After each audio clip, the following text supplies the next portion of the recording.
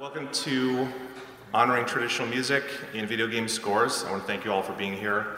I'm extremely biased, but I think this is a very interesting topic. It's one that's very near and dear to my heart, and I think everyone's hearts up here.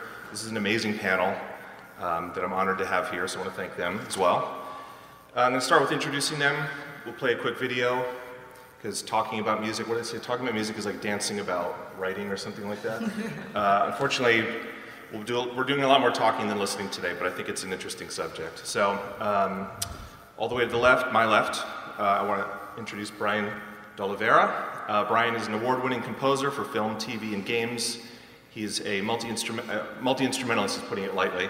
He is a multi-instrumentalist with a diverse upbringing in the Caribbean, South America, Europe, and now Canada, where he lives in Montreal. He's the founder and CEO and creative director of La Hacienda Creative in Montreal, a full-service music and audio post-production facility, and some of his game credits include Papo and Yo, developed by Minority Media, Little Big Planet 3, developed by Sumo Digital, and Shadow of the Tomb Raider, developed by Eidos Montreal for Crystal Dynamics-ish. Next, we have Chad Cannon. Chad is an LA-based composer, orchestrator, and arranger, born and raised in Salt Lake City. He studied music and Japanese at Harvard, and studied composition at Juilliard. He scored projects for HBO and Netflix, including the Academy Award-winning documentary, American Factory. His most recent documentary, Join or Die, actually premiered this past weekend here at South by Southwest. The directors are right in the back. Congratulations. He also works as an arranger for legendary Japanese composer Joe Hisaishi, which is an amazing achievement that I have yet to grill him about, but I will after this. And his most recent video game credits are writing additional music for the PlayStation 4 and 5 title Ghost of Tsushima, and then co-composing the Iki Island expansion, which came out for the director's cut of that game on the PlayStation 5. Co-composing it with composer Bill Hemstapat. Both games were developed by Sucker Punch. And Uyanga also performed on that. Yes. Thank you for setting me up. Next we have Uyanga Bold, who is an unbelievable singer and vocalist, again putting it lightly. Uyanga is an internationally acclaimed Mongolian performing artist and multimedia vocalist with literally countless film, TV, and game credits, including award-winning projects for Disney, Google, Amazon, Marvel, Ubisoft, Burning Man, Harvard, Boston Ballet, Two Steps from Hell, the epic trailer composer, maybe the founders of Epic Music, and Tencent Games.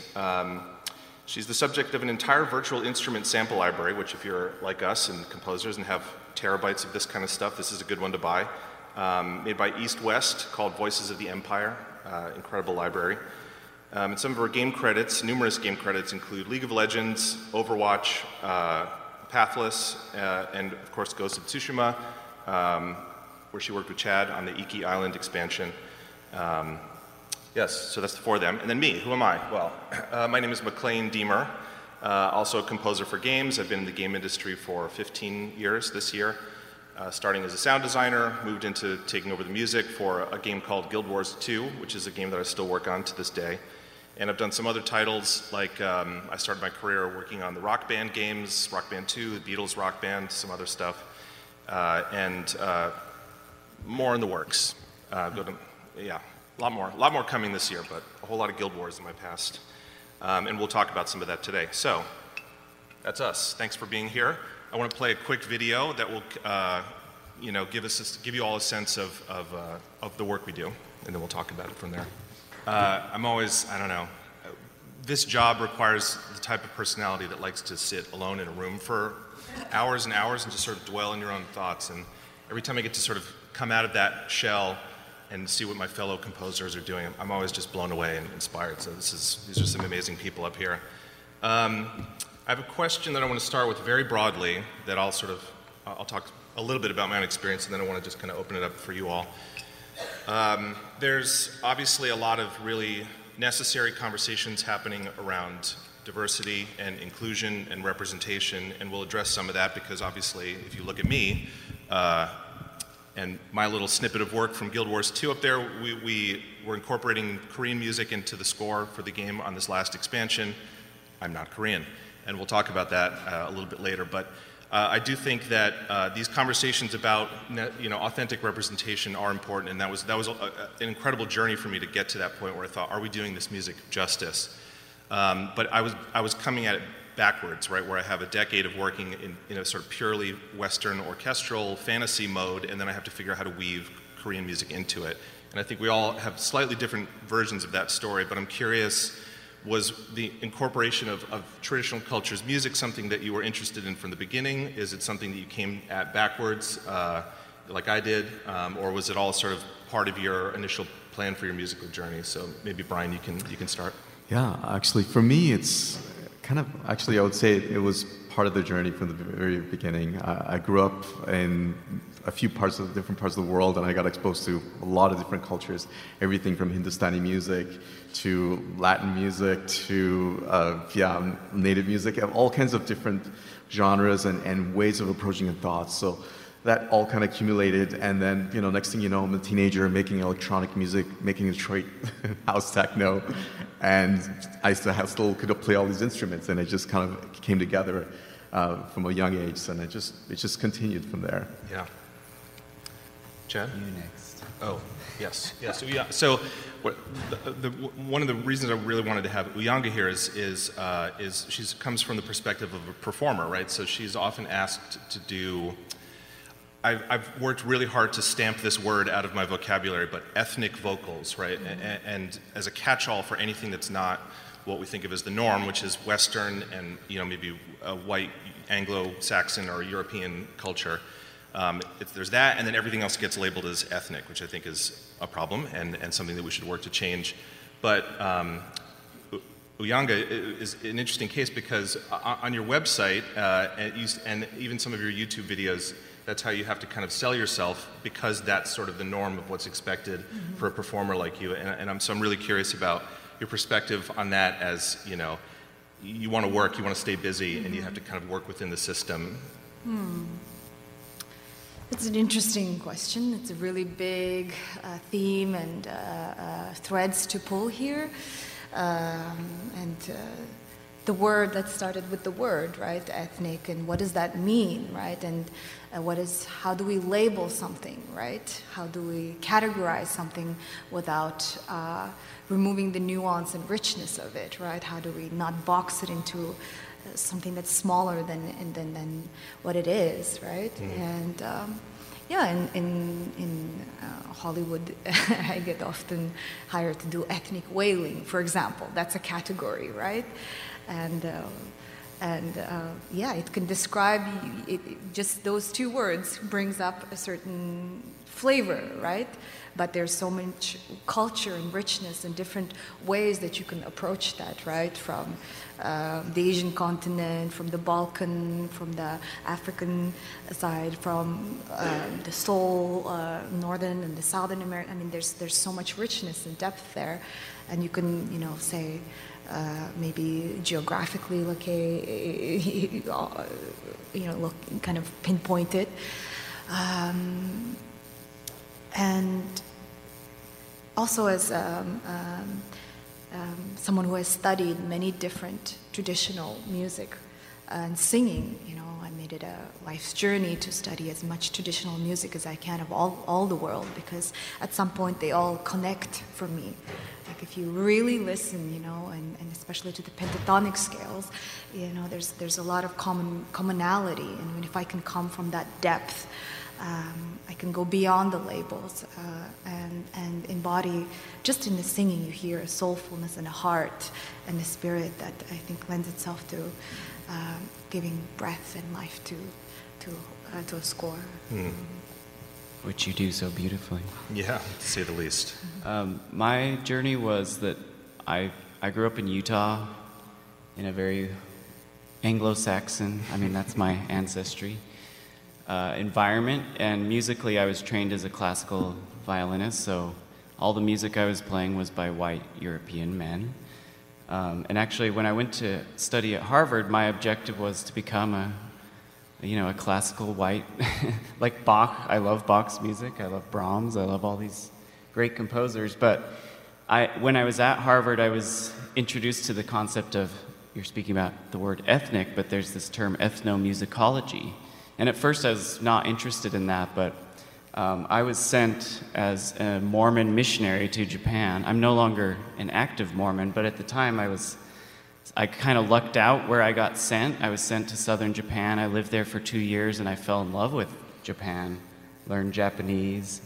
And when I came back to Harvard, I decided I wanted to explore Japanese music more, so I applied for some scholarship money to go to Japan for my summers, and I studied Okinawan folk and court music. And my first piece of music where I tried to do some sort of like drawing from tradition and combining with Western orchestra was my thesis piece, which was based on, I played the sanshin, which is an Okinawan banjo, essentially, and I took Okinawan poems and wrote it for singers with a Western chamber orchestra. And that experience was just really fulfilling and fun, and I felt like I learned so much just having been immersed in Okinawan music. And it just opened my mind to a whole other world of how, yeah, there's all these amazing music traditions all over the world. Yeah. May I speak a little bit? Please, on that? please. Since you shared a personal story, I think I would Please, love yeah. to share also personal, not just in broad terms. Also part of the working with a culture that's not one's own. I think there's an honoring of paying our dues, right? Going to the location, right? Studying deeply a very specific stream of cultural expression, right? And honoring that, and fusing that, inviting that in, right? And for example, I've went and lived in the jungle for a whole month with a tribe there, right? Just to study their singing, right? And just to be willing to go above and beyond, right? To really immerse and then honor that, right? What is honoring a culture? It's respecting, naming it, acknowledging it, and giving back somehow, right? Yeah, Chad, I was just going to, yes, I was going to say, Chad, you have a great quote that sort of distills the essence of this on your website, which is cultural collaboration instead of appropriation, right? And it's a fine line, and it sort of exists on a spectrum, and the spectrum we've been on one end of it for so long, and I think we're trying to, do our best to pull it to the other side of that. So yeah, Brian, what were you going to say? I was just going to add to your thoughts, Uyanga. I also take a lot of time to go and spend, went to the jungle also, spent a lot of time with shamans, or if I go to India, study with masters and get up at 5 a.m. and sing one note for 1 hour straight and get into a meditation and trance. And part of it is that, but also just being with the people, being in the culture, breathing the same air, eating the same food, and spending time. There's a unspoken language that you also gets into your music, and part of it's a fusion of hearing the words, how they go about in their day, and the music itself. It's all connected. So it's something that's really important, and spending that time in these places. That's how you, and being with these people is how you can really become part of it in a sense, and it's not just appropriation. You're actually taking part in it. Can I ask you all, because I know my answer to this, which I'll give briefly, but did you, in the course of your journey doing this kind of stuff, did you make any mistakes, right? So when I was, one of the challenges of working on that expansion for Guild Wars 2, End of Dragons, where we incorporate the Korean music, is it was all done during COVID. So I still have never been to Korea, which was a big challenge for me. Fortunately, with some help from Chad, I was able to find an incredible network of composers and performers for some of these soloists over there. But in the preparation for it, I was stuck with YouTube and Wikipedia. And I did what I thought was a sufficient amount of research before writing a couple concept pieces that I then played for the studio, who had a DEI group within the studio of not just Korean employees, but anyone who is sort of part of the Asian diaspora were sort of welcome to have some input. And we played them this stuff, and I was really proud of it. I'm like, oh man, they're gonna love this.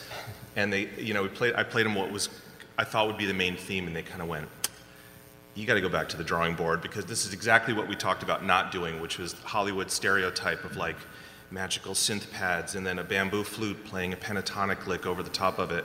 And I just had egg on my face. I'm like, I can't believe I did that, you know, after talking up a big game about, no, we're going to be really authentic to it. And then I absolutely wasn't. So, you know, again, part of that was the challenge of coming at it backwards, doing it, not being able to go to the place. I'm just curious if you have any sort of similar experiences of really, you know, falling into the tropes and the stereotypes that we're inundated with from Hollywood. I actually don't.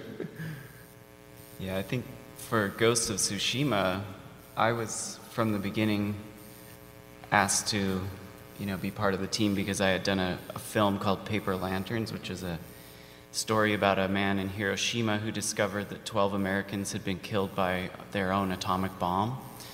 And this guy had spent his whole life researching these prisoners of war who were killed by the atomic bomb, even though he himself was an atomic bomb victim. He was 8 years old, walking to school. The bomb went off. He was blown into the water off a bridge and survived because he was in the water. But he spent his life, you know, telling the stories of these American soldiers, which was like a very selfless thing for him to do. But for the music for that score, I had decided, I want to do a score that really represents this man who's really interested in America, but he's Japanese, and so we used traditional Japanese music as well as a Western orchestra. And from the beginning, the idea in my head was, you can't just do it. I mean, you admitted what you're saying, like that was a mistake, but the classic Hollywood thing is you have a Western foundation, and then you just do frosting of foreign cultures on top. And I think what I was learning on this Paper Lantern score is it's much better to start from the Japanese performers themselves, and then what you're creating is around that, and it's more integral to the fabric of the music if you're starting with that, rather than like trying to squeeze it in afterwards. And I think for the Ghost of Tsushima score, it was very similar, where we were often starting with the recording sessions of the Japanese or Mongolian performers, and then constructing music around that, so it's more integral from the start. But yeah, I don't think we answered your question. You did. I mean, because that was the approach that I landed on eventually, and somebody on the DEI committee put it in words that helped me have that perspective, which is we need to figure out the fantasy version of Korea in Guild Wars 2 is called Kantha. There were some pictures of it on the screen. And they said we need to know what the Kantha's version of Guild Wars 2 music sounds like, not imposing Guild Wars 2 music, established sound onto Kantha. We have to kind of come at it from the opposite direction. I thought, oh, right. Sometimes you get taught something by somebody else, maybe who's not musical, and that's how you have to think about it in non-musical terms. So. I can speak on yes, that please, a please, little please. bit. From the other side, where I was once on a project where the composer said, just do your thing. Do you look the way you do? Just do that, you know. And I tried not to take offense, and I was just like, okay, you know, it could have been worded more diplomatically, but I think there's some tension around the subject, not just in the scoring of video games industry, but just in the zeitgeist, right? And I think nowadays we're landing sometimes on a broad kind of a ethnic sound where you can't tell where it's actually coming from. It sounds a little bit just that world sound, you know.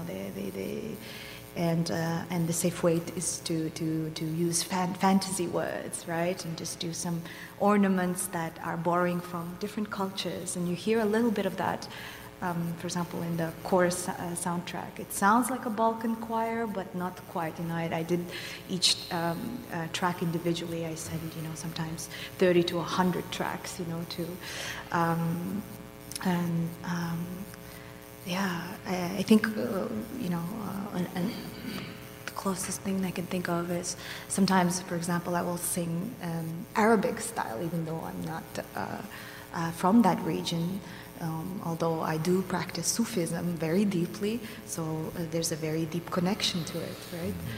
But some people might say, oh, you're singing, you know, in that style, not from that culture, you know, what is your right, you know? And once I had someone say, oh, you're singing in Spanish and you're not from that, you know, even though it was my own composed song. So there's levels of it might seem like a mistake to someone, right? Like egg on my face for not being, but at the same time,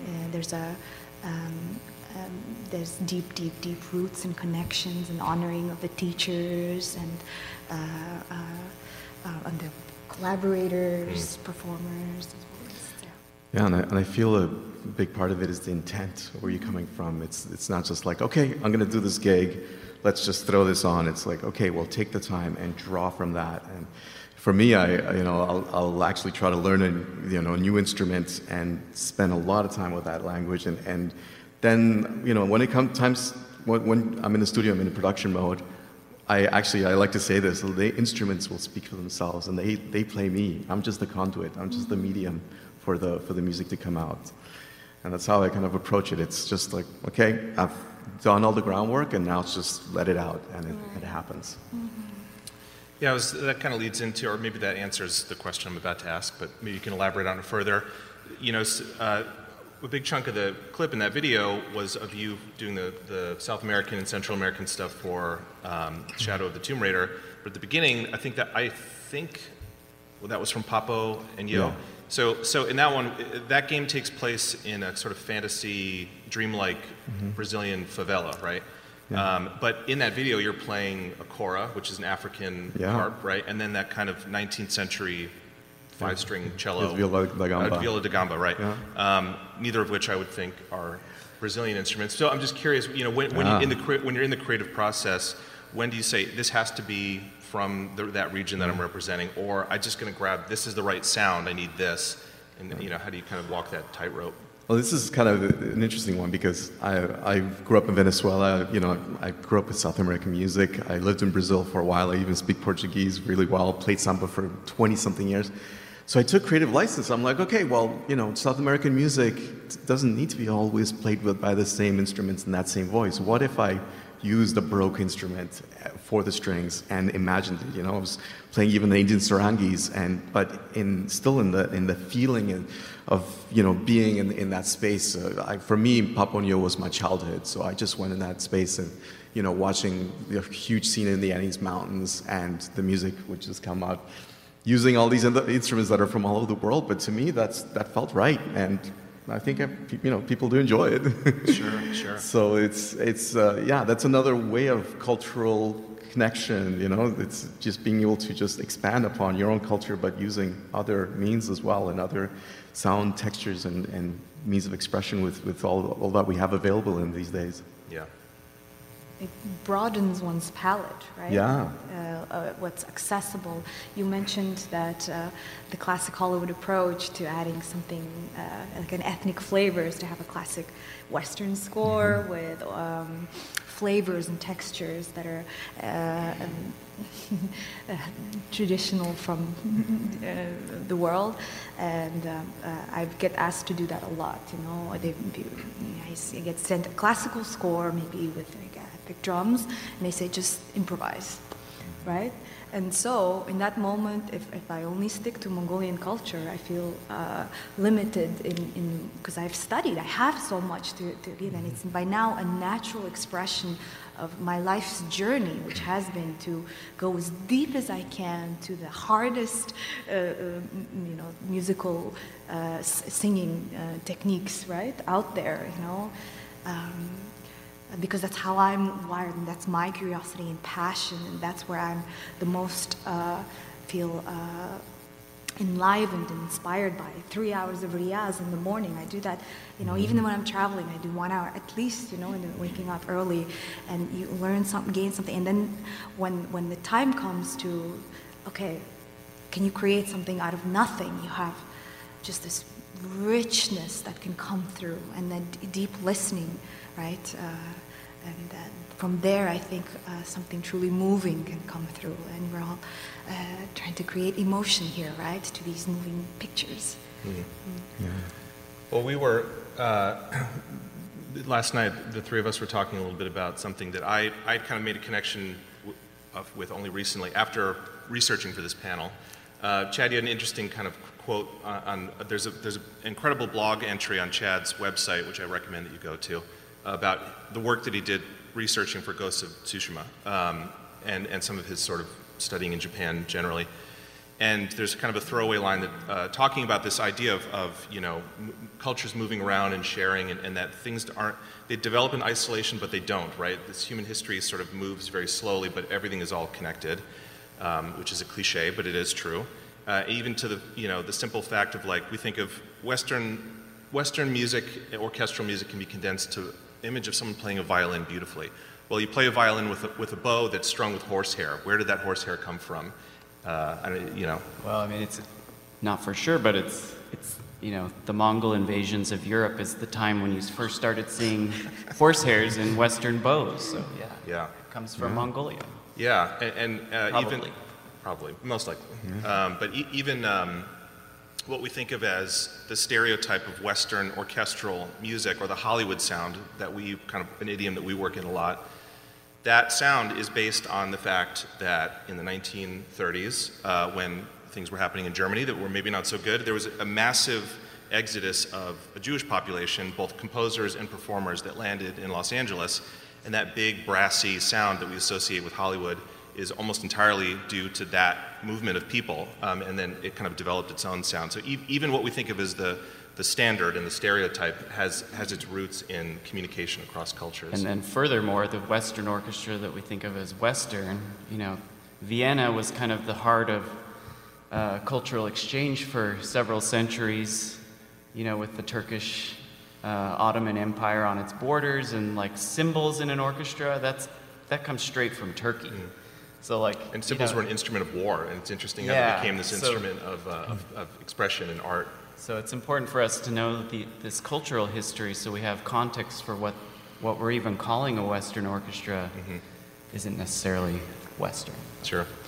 And also there are these archetypal instruments in every culture, right? There's a drums of some kind. There's a flute of some kind. There's a resonating wooden box of some kind, right? There's the mouth harp in many different cultures. So you can find these roots, right? And find the commonality, and from there access a place of authenticity. And also, I think it's the choice of notes and even the intonation, like the space between the notes and how it's played, because I don't know if a lot of people get surprised when I say, like, actually Western music for the most part is actually all out of tune, because of the equal temperament. It was a necessity so you could change keys, but a lot of the feeling of music in a lot of these cultures is actually just playing just the right combination in the right interval, and that gives a certain feeling, a certain resonance that is just specific to that. And if you just change it a little, just slightly, it's not the same feeling. So being able to do that in a respectful way and actually making it work within a score that we're trying to do these days that still has equal temperament has its tricks. And I've been on my end, I've actually had to sort of engineer and plan it out. And I'm lucky because I'm able to play all the instruments, even the orchestral instruments myself. So I'll actually bend and shape around the melodies that I'm creating to make sure that it's within this specific scale and just the right mathematical intervals so that you get these resonances. Great. I have a specific question for you, Uyanga. You've been so eloquent so far, so I hope you haven't answered this. But so one of the most recent things you've done for games, at least, is a game called The Pathless with composer Austin Wintory, who's a luminary in the game audio and game music field. And it's an amazing score and an amazing game that you should check out if you haven't yet, if you play games, and you should. So I think, correct me if I'm wrong, on that score, that's a kind of mix of many different cultures, but Austin is very good about kind of doing what we're talking about, approaching them with intent and research and all that. So to me, again, correct me if I'm wrong, that seems like the first one where you were sort of allowed to do specifically Mongolian vocals and even sing a song in Mongolian, or is it in Russian? Yes, it's okay. Mongolian. Yeah. So how did that collaboration work with him? He approached me with this idea of wanting to create a Mongolian song, right? And this archetype of the warrior woman with the hawk and the huntress, right? To connect with that, and he asked to do a Mongolian translation. He asked me to do a Mongolian translation of these lyrics that he had, and I translated that, checked in with my grandma just in case. So she gets the credit too.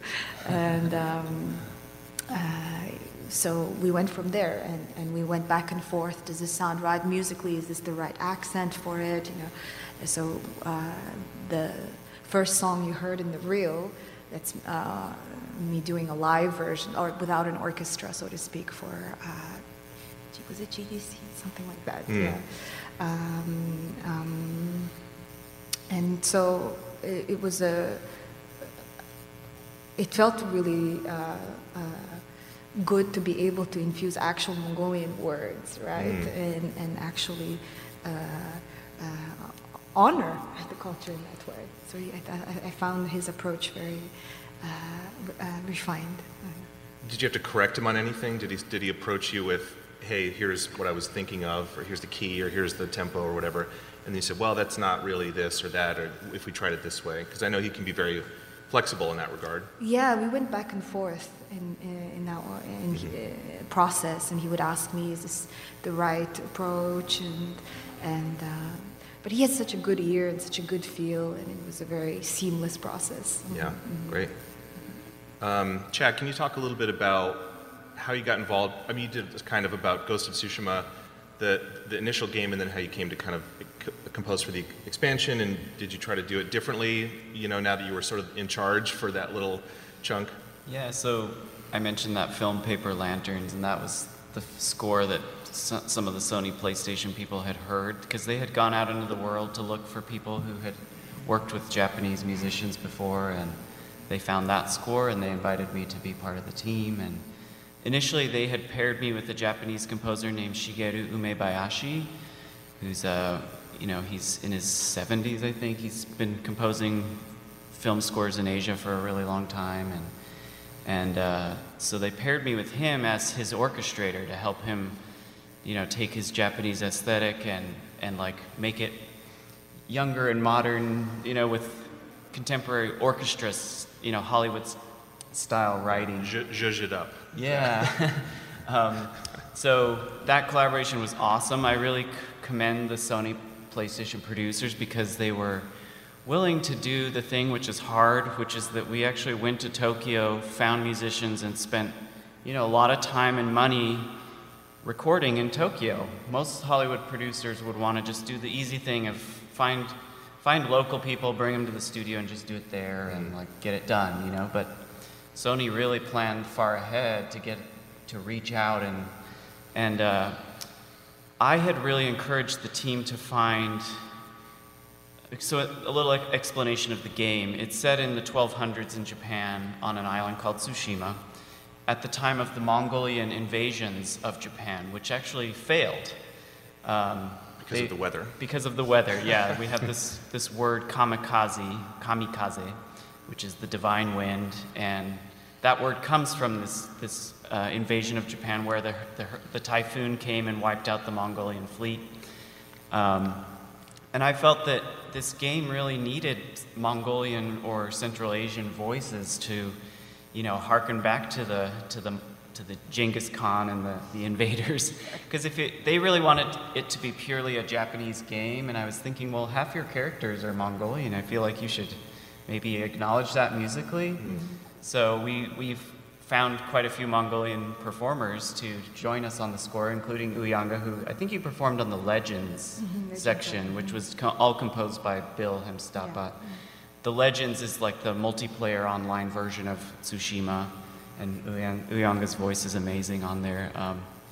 But yeah, on the expansion, we had a new character who was called the Eagle, and she's like a shaman from Mongolia who comes as a war leader, and she uses her mystical powers to sort of like, I don't know, she basically drugs the main character and has him have hallucinations. So she's very very powerful in a different way than the main villain on the main island of Tsushima, who's just like a big Mongolian guy who's scary, right? Yeah, very scary. So we leaned into the psychological elements of that, and we found a Mongolian throat singer in Beijing who brought, I mean, Uyanga should talk about this, not me, but like, from what I had understood, it was like less common to have female throat singing. It's usually like a man's thing, am I right about that? And so it's really cool when you have a woman who can like do that, and it's sort of like bucking their own tradition by being a woman who does throat singing. And it's such an amazing sound, and I know Uyanga also does this style of singing, but... Was the Beijing throat singer a woman? It was, yeah. Wow, that's so rare, maybe like a handful. Yeah, and the game developers really liked that concept because it went with this woman character in the game who's like also being, you know, bucking the gender roles by being a war leader in the game. So yeah, that was... It's not just a gender role, it's that, and it's physically, we don't have the Adam's apple, and there are certain things that we're unable to do, and to be able to do the deeper throat singing, it's extremely difficult. You gotta access it. But it's such a cool sound. It's beautiful. Yeah. Amazing. But I probably went off topic, but... No, that was great.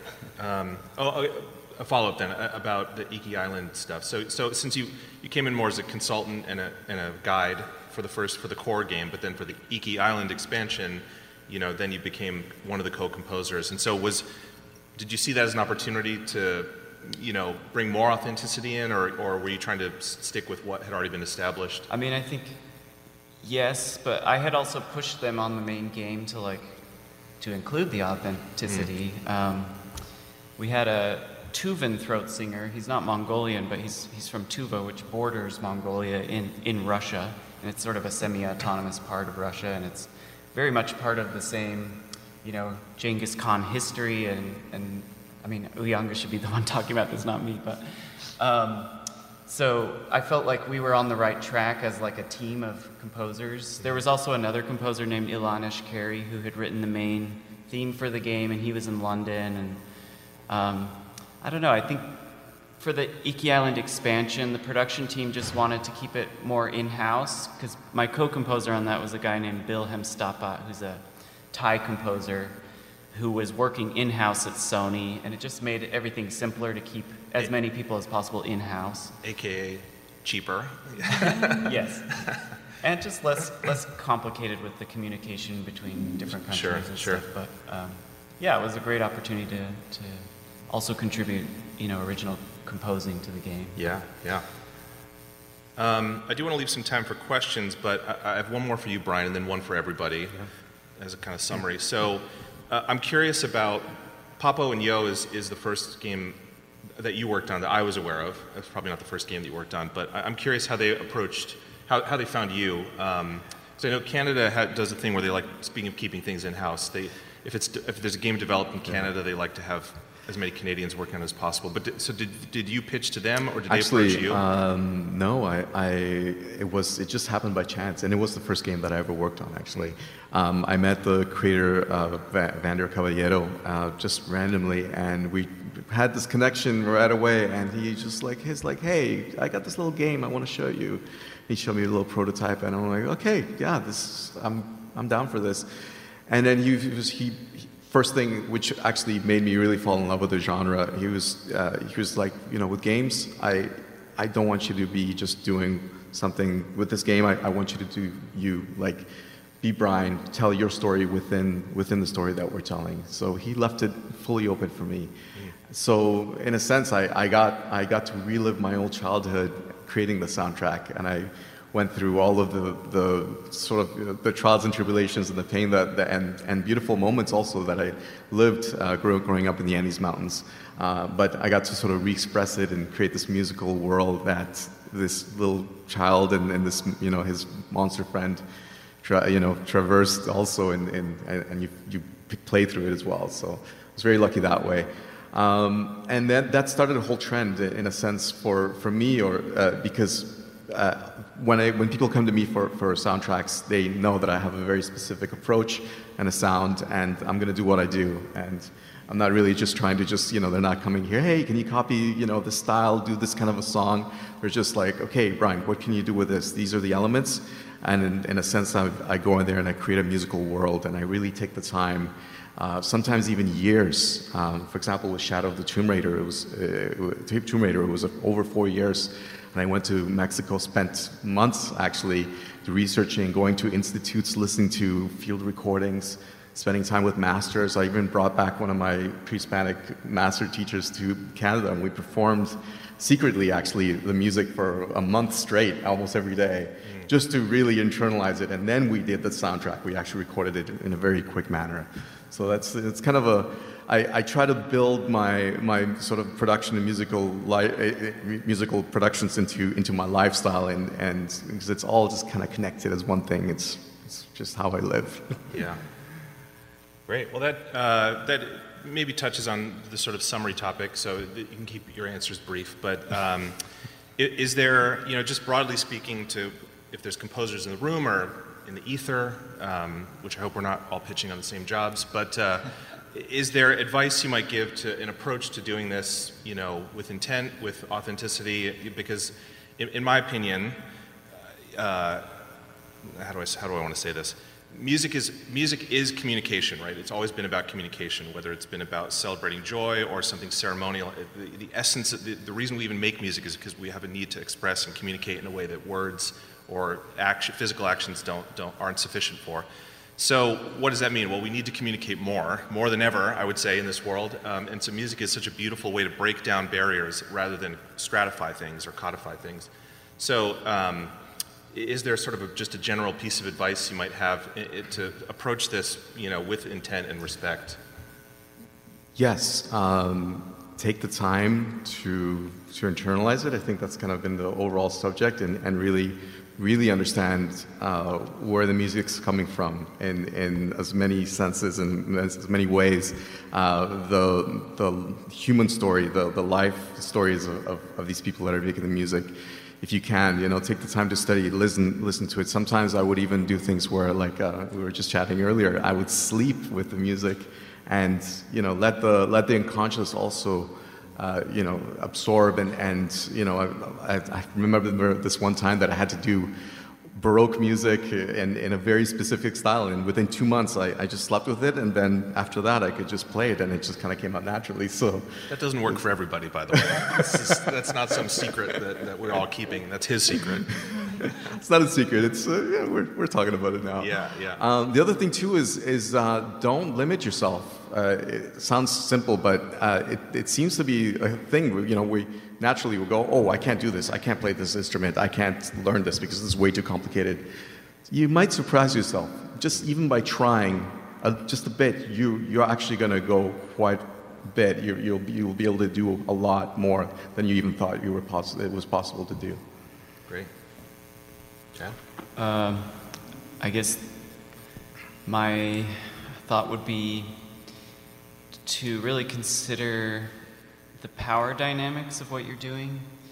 This is mainly advice for myself as a white, part of the dominant culture in the U.S. is Caucasian. And to be careful when you're dealing with cross-cultural exchange that has a history of power dynamics. So in the U.S. that would probably mean, if we're talking, the classic example would be Elvis, who became famous because he appropriated songs from black musicians, and they didn't get credit or didn't get the millions of dollars that he got. And I think you just have to really consider, like, for example, if you were a Chinese composer in modern day China, and China has hundreds of ethnic groups that live around, or indigenous people that live around them, and you're borrowing from, say, like a Miao tribe, and you're if you're the dominant culture and you're borrowing stuff from the minority culture that's been historically oppressed and all that, you just have to really be careful about how that's being done and make sure that the people that you're collaborating with get credit, they get paid properly for what they've done, contributed to the project. And I think ultimately it's most important to bring their creative voices to the table so that it's not you making all the creative decisions, you're including them as part of that. So Yeah. I think that's probably the thing I myself am always trying to be thinking more about. Absolutely. Yeah, I'd like to pull that thread of the giving credit, right? Where credit is due, and even if the project, some of the more indie games might not have that much budget, at least you can give the credit. And I can't tell you how many times, with so many scores, I would improvise vocals, but the composer would get the credit, right? And financially also, I would get just an upfront work for hire is a term that means that the rights go towards that I just renounce my rights to the creative output that I have just done. And it's a bit disheartening. And sometimes I'll have to perform a score and it says written by so-and-so, but I actually improvised that, And so pulling that thread of giving credit where credit is due is beautiful, and to see how we can give back to the communities and cultures that we are in some ways borrowing from, but also working with, right? And how to shine light to that, right? And maybe include the soloists, for example, right, in the behind the scenes, right, and in the blog posts talk about the culture and have it a way of using it as a platform for greater understanding of the diversity and richness of the culture that it's coming from. Yeah, I think one practical way we can do that as composers is include these people on the cue sheet so that anytime this is broadcast, a percentage of those royalties are also being shared. Yeah. That's something I try to do too, where I have control. Yeah. Well, I don't have too much to add to that other than to say, yes, it's about coming to the culture rather than pulling it towards you is really that's the way I frame it, right? Yeah. So if you could, sure, some questions, and then we have a slide that has if you want to learn more about us, we have very easily Googleable names, all four of us actually, so there's probably only one of each of us on the internet, but you can find us at those places, and I want to thank you all for coming. So if you have any questions, please ask them now, and I think we have a microphone for you. Eventually. I think they Probably just shout. Or they just shout. We're good listeners. We're professional listeners. Yes. So basically, like today, VSTs, instruments, technology, I feel like is flourishing, especially with music. Sounds are sounding a lot more authentic, including a lot more realistic artifacts, like MIDI. Sure. So does that make it at all easier or kind of open the game for creatives like myself that are producers, mostly instrumentalists, but I don't necessarily have access to a traditional Korean group of musicians to create music for I guess? I have a very specific answer for this because I came up again. First of all, you should buy Uyanga's sample library. I hope she gets some royalties from that. But specifically with this Korean thing, this was something that I came up against. There's a feedback loop that happens in this industry, which is in Western culture, let's just say East Asia, right? There's three major East Asian countries: China, Japan, Korea. Broadly speaking, Chinese culture, Japanese culture have been well appropriated into Western pop culture in good ways and bad ways. Korean culture, for a lot of different reasons which we don't have time to get into, has not, right? And so when it came time to write this stuff, there are no Korean sample libraries for those instruments. And they are different. They sound different. They're played differently. There's different idiomatic stuff. And part of my process writing that music was spending time learning how to bend these Chinese and Japanese sample libraries to my will, and now I'm actually pretty good at it. But this is something that I would like to do with my and sort of entrepreneurial spirit. Is I'm like there is a market here for this, and no one is serving it. But it's because maybe they don't sell, right? But I'm hoping that because this is this kind of unknown culture that we're doing our best to spread in the West, that maybe people who make these things will see dollar signs, I hope. And then the fallout from that being is this art and culture, which I think is so beautiful, now gets to become more sort of part of the norm. But for many other cultures, they are well represented in sample libraries, and there's some incredible stuff out there. Uyanga worked on she did some work on the Mulan, the live-action Mulan movie a couple years ago, and the composer for that was James Newton, Harry Gregson. Harry Gregson Williams, and he is very successful, has a lot of money, so he put together a custom sample library of Chinese instruments, and then the movie came out, and then he sold it, and it was sort of a cross-marketing promotional synergy. But I used a lot of those on the Korean stuff just because it was the most recent and most kind of modern example of those things. So anyway, they're out there and they are amazing, but there could be more and there could be better ones. I do want to just say one thing about your comment that you don't have access to these people. I actually would say you do. You just find them on YouTube and email them and say, hey, would you be willing to record something remotely? And especially since COVID, like everybody has stuff at home. Everybody has a microphone set now. up and it's easier than ever to collaborate. And add to that, actually, if you do that and you're mocking something up, take the time to learn about how the instrument actually works, because usually it's sampled and you might change keys and all this stuff, but it actually won't work when they try to play it in the instrument. I've experienced that myself, so Yeah. be aware of that. Yes, sorry. I actually have a similar question. I'm learning about music production myself. And I took a couple classes on music theory, and I've fallen away from the band and orchestra sounds. But yeah, a similar question is just like, what are some sample libraries and tools that you guys are using? I think being able to just have that sound on tap, even if it's not for traditional score, just have it available for any other type of music. That's a can of worms. I have like everything. Eventually you just end up having everything because they all kind of do one thing differently or they do one thing really well. But the East-West Composer Cloud is probably the best. It's the best sounding and best value, I think, when you're starting out because the libraries are a little old, but they're still recorded and programmed incredibly well. And it's a monthly subscription. But And you get Uyanga on it too. and you'd get Uyanga's sample library in that one.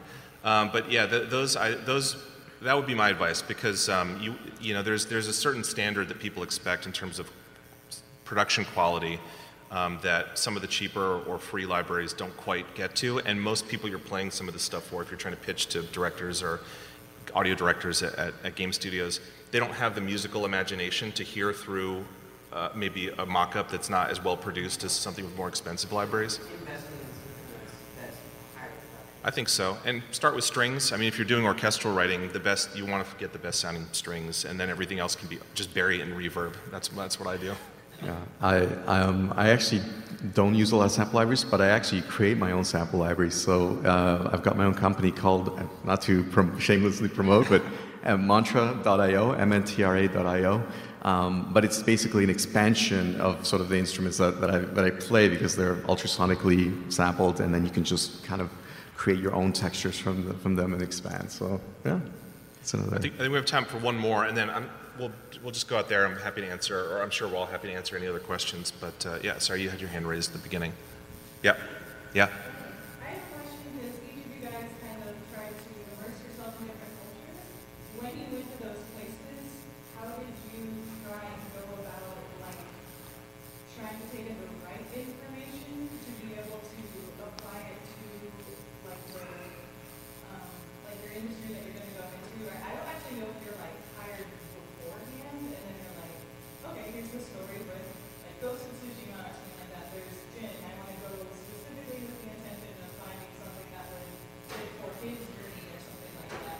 Or it's just like, I gotta go to Japan, learn about the culture, and figure out some direction of how to do that. Yeah, do you want to start with that? Well,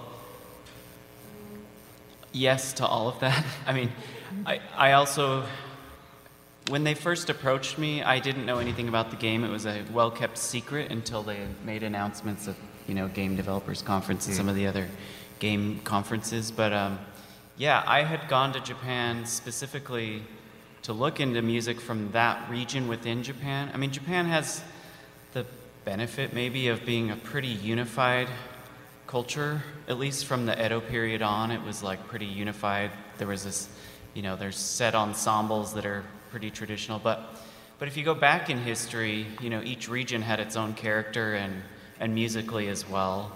And I speak Japanese, so I was able to ask people and find, the local specialists in that part of Japan to help educate me about that. But yeah, I think it's a challenging question. You really do need to find the right people. I think the more specific you can be, the better. And so I always try to, learn about a specific geographic area and what happened there and why the culture in that region's different from what's in Tokyo. And, so more specific is better. And then just making friends with these people. They're human beings that are creating music as well. And so we bond through our music, our musicianship. And you just try to learn from them. And then hopefully they'll be interested in joining your project. I don't know. Yeah, and to add to that, I had a kind of a revelation 20 years ago. I read a book called, on mastery, and one of the main points was to always find the best master you could find there. So, yeah, I same as you. I'll do a lot of research. I'll contact people well ahead of time, and I'll try to find just the best sort of authority and real person that's doing this. And spend a lot of time with them, just make music with them, and even at a certain point, I even like to go and actually learn how to make the instruments if you can, This is all stuff that for me is that's what I live for. So I just work it into my job. So. And to answer your question, also both, my hobby, what I do in my free time is to seek out these things because I know it's going to be used at some point, and it has been. Every single excursion, trip, cultural exchange, residency, all of it has been asked for. Someone will always say, "Oh, can you sing in French?" And one day, the next day I'm singing Bulgarian style. The next day I'm doing Mongolian. The next day I'm Indian, and then the next day Arabic. So and being able to do that is what keeps you employed. Great. Well, can I just add one more thing? Sure. Which is, I like to try to imagine what I would, if I were in their shoes, how I would like that experience to be. I'm from the Mountain West, which is like cowboy country, essentially, right? And picturing, if some Japanese game developer came to me and was like, "We have a cowboy game. Who would, can you help us put together a cowboy?" And I don't know, I'm not a cowboy at all, and so it would feel weird if they had come to me specifically for cowboy stuff. And you have to remember that, even if the composer's Japanese, they might not necessarily be familiar with Japanese traditional music. That's not always a thing. I've used that exact analogy and had that conversation. I should say on the Korean stuff, we brought in Korean composers specifically for that reason, and they were like, "Well, we're not experts at this stuff either.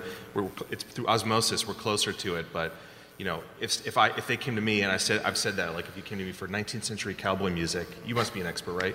I said, "No, not at all." Yeah, so it's just a useful exercise in humility to flip the situation and try to be empathetic to what it feels like for them. So yeah, great. Well, I think that is all we have time for and more. But please, if you have more questions, happy to answer them out in the hallway. And thank you so much for coming. thanks. Thank you. Should we do